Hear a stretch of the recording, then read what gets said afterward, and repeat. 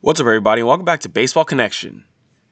So today is the beginning of spring training games. It's a milestone. It's a milestone. Let's be honest. It's good to be able to turn on the TV and watch some baseball games. Yes, it's just going to be spring training, but it's better than nothing. Absolutely better than not having baseball. So I'm excited for that.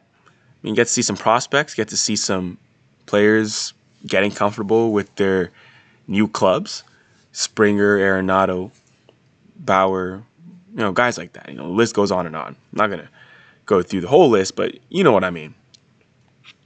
But we will discuss an extension that was just announced today. Hunter Dozier has agreed to an extension with the Royals. 4 years, $25 million, with an option worth $10 million for a fifth year. And if he reaches all the available escalators and bonuses, it could max out at $49 million. But it's 4 years, $25 million guaranteed for Hunter Dozier. And, as a player with 3+ years of MLB service, he wasn't set to reach free agency until after the 2023 season. But rather than going through the year-by-year arbitration process, he and the team are just locking in some cost certainty over the next 3 seasons while lengthening their relationship by an additional year, because he was going to be with them for 3 years, but they just made this a 4-year deal.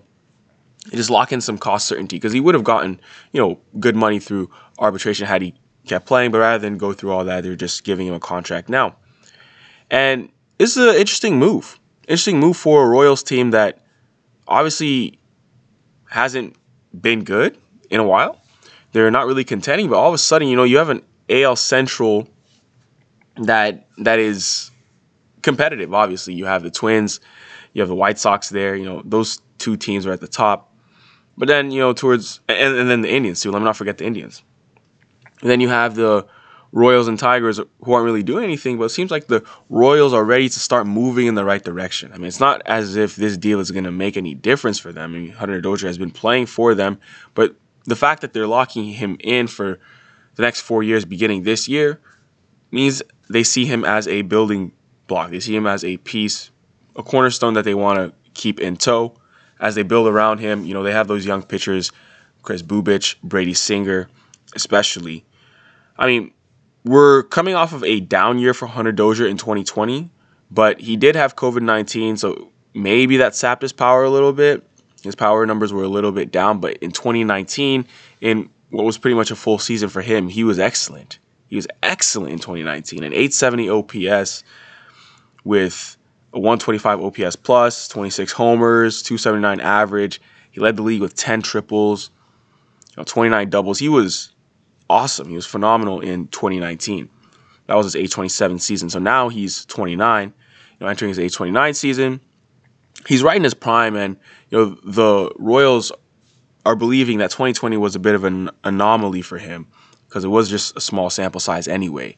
Looking at what he did in 2019 is what they hope they can get from him moving forward. But, that 2019 season was really the one that opened a lot of eyes, because it wasn't just him putting up big numbers. He had the underlying, the peripheral stats as well. His exit velocity, it was 91.1 miles an hour. That was 83rd percentile across the whole league. His hard contact and barrel rates were also very impressive. And all that, all the ingredients were in that sauce, so to speak. He's a guy who was a high draft pick in 2013 out of college, 8th overall in 2013. He had somewhat of a slow ascent through the minors, but he made his MLB debut as a September call-up in 2016. But it wasn't until the middle of 2018 he established himself as a big league regular. Big breakout season in 2019. A bit of a step back in 2020, but hopefully in 2021 and beyond, he's going to be good. So regaining his footing at the plate is going to be critical for him. He's kind of limited defensively. He did break in as a third baseman, but after signing Maikel Franco last offseason, Kansas City mostly limited him to first base and corner outfield in 2020. And Maikel Franco is gone, so this is likely going to mean Hunter Dozier is going to be back at third base in 2021 and beyond. But At his age, it's pretty doubtful he's going to transform into an above-average defender at third, but it is what it is. He's going to be there for his bat. That's what he's there for. I mean, if you get a 125 OPS plus out of this guy, I mean, that's all-star. Those are all-star numbers. The numbers he put up in 2019 were all-star numbers. So, I mean, we'll see if he can do that. So, that's the news coming out of Royals camp. I mean, this AL Central is going to be interesting. I mean, it's not that the Royals are necessarily going to be competing, but they have some young pieces now that are in the big leagues, especially those two pitchers I mentioned, Chris Bubich and Brady Singer.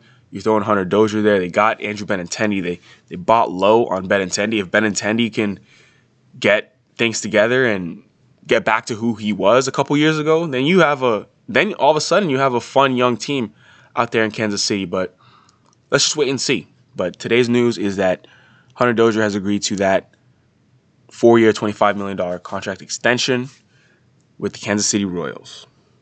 And that's all I have. I want the rest of you to go out and enjoy watching some spring training baseball. Well, I say go out, but you know what I mean. Just turn on the TV, unless you happen to be in the area, where they're actually allowing a few fans, limited capacity, at one of the sites in Florida or Arizona. Then go ahead and do so. I mean, that's exciting. I mean, you can socially distance and be safe and still catch some spring training baseball this spring. Let me know if you plan on doing that. I might even plan on heading out there to one of these sites this spring. Who even knows? But with limited capacity, I don't know if that's going to reflect in high ticket prices because they're so scarce. But I would have to check that out. So that's going to do it for today. If you enjoyed this, please share with someone who would be interested, and we'll see you next time on Baseball Connection.